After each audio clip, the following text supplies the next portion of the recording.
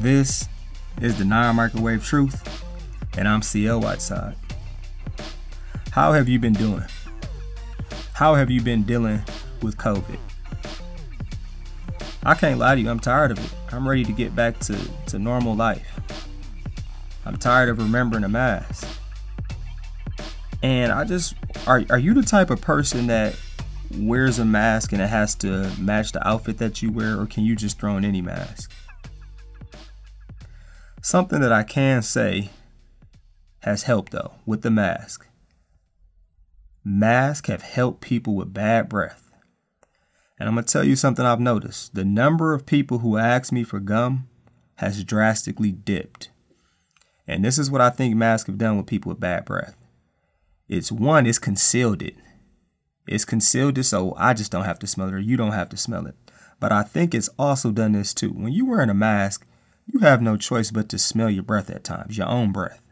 And if you got bad breath and it's coming back to you, that's going to force you to brush your teeth more. Or maybe it's for some of you to actually floss and get that rotten food out of your mouth. Now, I don't know how I got down this rabbit hole of the mask and bad breath, but masks have definitely helped people with bad breath, I think, or at least concealed it. Don't start changing up when we get rid of this mask either. Keep brushing your teeth and keep flossing. But I just started thinking about Jesus and his grill. And this is our first world problem today. What do you think Jesus' grill looks like? And what type of oral hygiene did he have? When just thinking about the times of Jesus and doing a little research, I was reading something that said most people in Jesus' time had a missing tooth or a few. And they talked about the toothbrushes. They didn't have dentists and toothpaste and electric toothbrushes. They talked about the toothbrushes possibly being like tree branches or twigs. But they also talked about some of the food helping break down the decay and them not having as much sugar. But I want you to think about this. Do you think Jesus had a jacked up grill? Or do you think Jesus had bad breath? Now, I know some of you are already thinking like he couldn't have had bad breath, because some of y'all bad breaths is definitely a sin. I'm just kidding, guys. Don't take it too personal. If your breath is a little tart, Jesus still loves you. But yes, this is our first world problem today. Do you think Jesus' grill was jacked up or he was missing multiple teeth? And if Jesus was in our time, would he floss twice a day, once a day? Would he brush his teeth after every single meal? How do you think Jesus would take care of his oral hygiene now? And how do you think he took care of his oral hygiene back then? And I gotta admit, I'm actually excited to hear some of your responses and theories on how you think Jesus' grill was and teeth were. Share these with me on Instagram or Twitter, ChampionLife23. And this is our first world problem.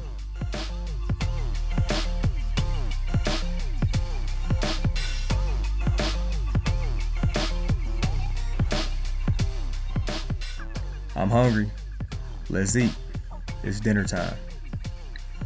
Now, this is one of these episodes where you're definitely going to need to chew and digest on what we talk about today. The title of this episode is My Comfort is Greater Than Your Life. And what made me think about this is just talking to different people and even myself, how much I hear and say to myself, like, man, I just want to be comfortable in life. Like, I don't need to be rich or wealthy. I just want to be smooth. Like, I just want to be comfortable in life. I don't want to have to struggle for certain things. And again, I don't need to be rich. I just want to be good. Like, I want to be comfortable. Do you ever find yourself saying that? And I have a stash of questions that will tell you a lot about people and how they feel. And this has inspired this episode of My Comfort is Greater Than Your Life. Now, this is 15 years of research. This is from me asking students that I work with, from talking to people at the bar to talking to people at family gatherings or just meeting random people. And I'm telling you, I have a lot of random conversations with people, whether it's on the airplane or in a grocery store. I don't know why, but it just happens. And the question is this, that I ask people at times. I'll paint the picture like this. I'll say, hey, this is the button.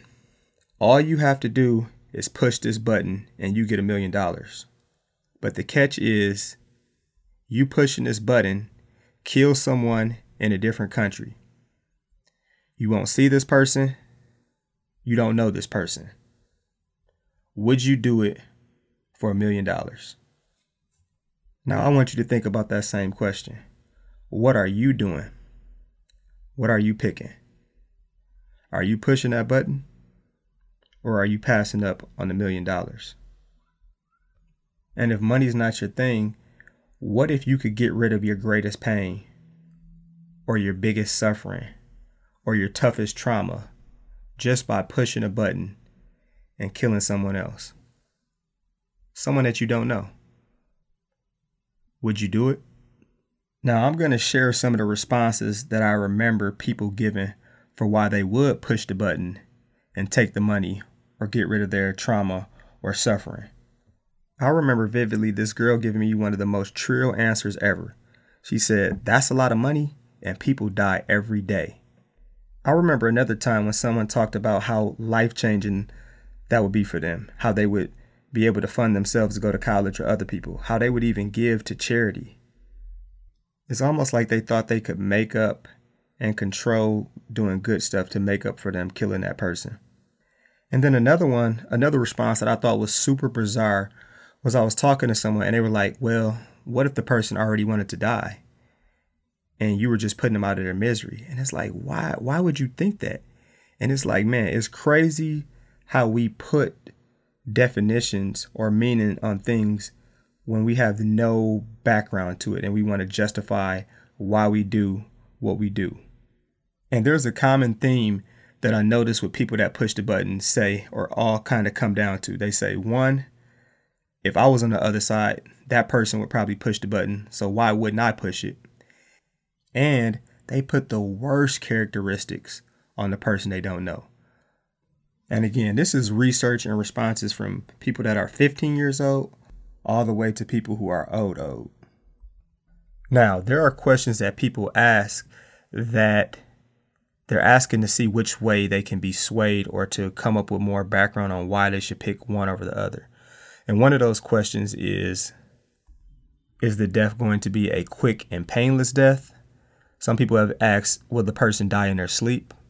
Or is it going to be something that's long and suffering and almost like torturing? Another question people ask is, are you 100% sure I don't know this person? Like, do I have any type of tie to them?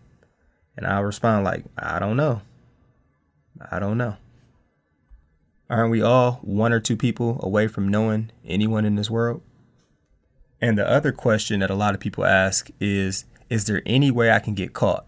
And my response to that in this scenario, just for this question, is no. You will not get caught. The only person that will know is you yourself and the person who told you when to push the button. But if you wanted to tell other people, you definitely could. Okay, on the flip side though, people who said they would not push the button all had a common theme. The theme was you cannot put a price or amount on a person's life. They also talked about it weighing on their conscience too much and them not being able to live with themselves knowing that they murdered someone. One person gave me just a great illustration. He was like, man, I could picture and see all the cars I could get with this money. He said, but at the same time, I could picture me murdering or killing my dad. He said, because I have to look at it like this. Man, I just murdered someone else's dad. And he put himself in the position of the person who lost their father. He said just because of that, he wouldn't be able to do it. So all of these people either see their family or their friends or someone that they love on the other end dying, even though they did not know this person. They didn't put the worst characteristics. Instead, they put the best characteristics, and they had some type of attachment just knowing that, hey, this is a human being. And a very telling thing is that most of them admitted that the money might provide temporary happiness, but they would have a guilty conscience that they wouldn't be comfortable with. On the other hand, the people that did push the button, the reason that they would push the button is because they think that it would provide comfort. And they think it would provide pleasure and make their life so much better. But here on this episode of My Comfort is Greater Than Your Life, we are going to look at what is really true and what is the non-microwave truth. Because I know some of you would push that button. And if you thought 1 million was too little, bump it up to 5 million or 10 million. Shoot, make it 1 billion. And best believe, comfort comes with a cost. And I just want you to think about that. What do you find comfort in? What are you willing to do to get comfort? Is your comfort worth more than someone else's life? That's the question right there. Is it worth more than someone else's life? Now, I don't know which one is worse. Is it worse to never have had it, and then you have an opportunity to get it in the wrong way? Or is it worse to have it and feel like you've worked for it, and to have the cars, the millions of dollars, the beautiful home, and then be asked to give it all up? Which one is worse? This makes me think about the rich young ruler. And I know I talked about him a couple of episodes ago. But what makes this unique, and why I want to look at this real quick, is because Jesus rattles off a bunch of commandments that the rich young ruler was comfortable following. But as soon as Jesus said, go and sell everything you have and give it to the poor, and you will have treasure in heaven, hey, and then come follow me, he didn't want to give up his comfort. He didn't want to sell everything and give it to the poor. And let's just keep it real. That's the reason that we at times try to live double lives, or a lot of times we don't follow or live a godly life. Because it makes me think how I don't want to give up being comfortable, because sometimes we're too comfortable doing wrong. And I don't want to change. I think I know what is best for me. And we want everyone else around us to change to make us comfortable. Or am I just the only one who can admit this? And with the rich young ruler, he thought his life was greater than the poor people's life. Now, this might be drastic to you, but some examples of groups of people who didn't want to give up their pleasures and comfort. I think about slave owners. They didn't want to give up their comfort and see the slaves free. And a lot of those people call themselves Christians. Or how about educational leaders who can see a created disparity in our system, but they don't want to make a change or work to get a change because that could mess up their dollar amount? Or how about, I'll give you an example of men who see women being treated unfairly or being abused and not saying anything. Now, these are things we can easily see are wrong right now. And right now, it's super cool to talk about racism and sexism and point out people's flaws. Because right now, it costs us nothing. But you know it's real, and you know your comfort is on the line. And it's really starting to affect you when it affects how much money you're making or how you eat. Or when it causes you to lose some friends. Or when all of a sudden you start losing status and you start losing that title and people want to cancel you and kill your name because you gave up your comfort to stand up for the right thing. And this just makes me think of Moses, man. Moses was goals. Moses was living in the palace. He had royalty. He had the status. He had the name. He had the finer things in life. He had people serving him. He was comfortable. He had the chariot on rims. He was rich. He could have just turned his head. But nope, he couldn't do it. Moses forfeited his comfort and didn't turn his head when he saw one of his fellow Hebrews being mistreated. Moses stood up for what was right. Now, Moses did it completely wrong because he went and killed the man. And Moses forfeited the easy, convenient microwave life of comfortability to stand up for another man. Now, again, the point is not that you should go out and kill someone when they're mistreating someone else, because that's completely wrong. The point is, though, and what I want you to think about is, would you have stood up for this man and a group of people that was being mistreated? Would you have forfeited your comfort? Would you have forfeited your spot in the palace? Would you have forfeited your status and your title and your money and your fame in order to help some man you might not even know? And what we see is Moses' comfort was not greater than this man's life. I bet a lot of us A lot of us would have turned our head though and be like, that man probably did something wrong. That Hebrew probably deserves it. We would have put the worst characteristics on that person who was getting mistreated. And we would have sat out of it. Like, yeah, I'm going back home, sitting in the jacuzzi, maybe get a massage, watch a little Gladiators. And we see in Moses' life, he learns how to give up his comfort the right way. He allows God to teach him how to lead an entire nation out of bondage the right way. Now, Moses made a choice, but I know at times we feel like God doesn't give us a choice and he forces us to give up our comfort, maybe when we don't even want to. And this just made me think of Mary and Joseph, Jesus' earthly parents. You cannot plan to be a virgin and give birth to a child. So I know their life completely changed. Nobody can plan for that. And I just know all the different things they had to be hearing. Hey, Joseph, you still staying with her? You staying with Mary? Who the dad? You not the dad? You telling me you didn't hit that? Oh, you crazy. You staying with her? Okay, do you. Or how about the whispers about Mary? I don't mean to be a gossip, but have you seen Mary? Yes, she's so preggo. Yes, Joseph's staying with her. I can't believe it. He could do so much better. Like, their reputation and their name had to be killed. But despite all of this, they were still obedient to God. Their comfort wasn't greater than his plan or Jesus' life. And just looking at Mary and Joseph compared to me or you, in our lives, if it doesn't bring me pleasure or it doesn't bring me comfort and I can't control it, that's terrifying. And we all want to control something or we all want to hold on to something. Like all of us have a desire to be better. Like I look at myself, I want to be better. But that becomes a problem when I want to be superior than someone. We're all sinful. I'm sinful. We're selfish. I'm selfish. And it comes down to examining and finding the things in my life that could cause me to treat a person as less than human. So it's about finding those things you're comfortable with and you shouldn't be comfortable with. So we've been using the most drastic thing with death, but it could just be keeping someone down. And this is something that you have to ask the Holy Spirit to bring to the light. And also ask, am I holding on to something too tight?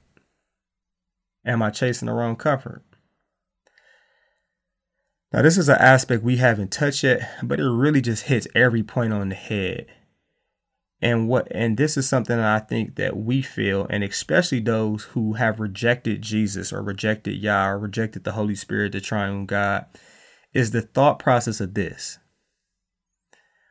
We at times, and especially those who reject Jesus, say, my comfort is greater than your life.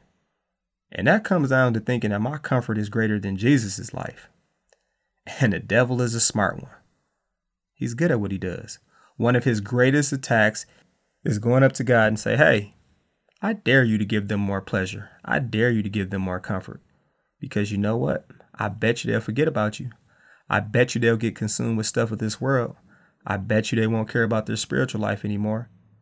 And something that I've heard people say, especially people who might have been Christians their whole entire life, but all of a sudden they start trying to live a more righteous and God-pleasing life.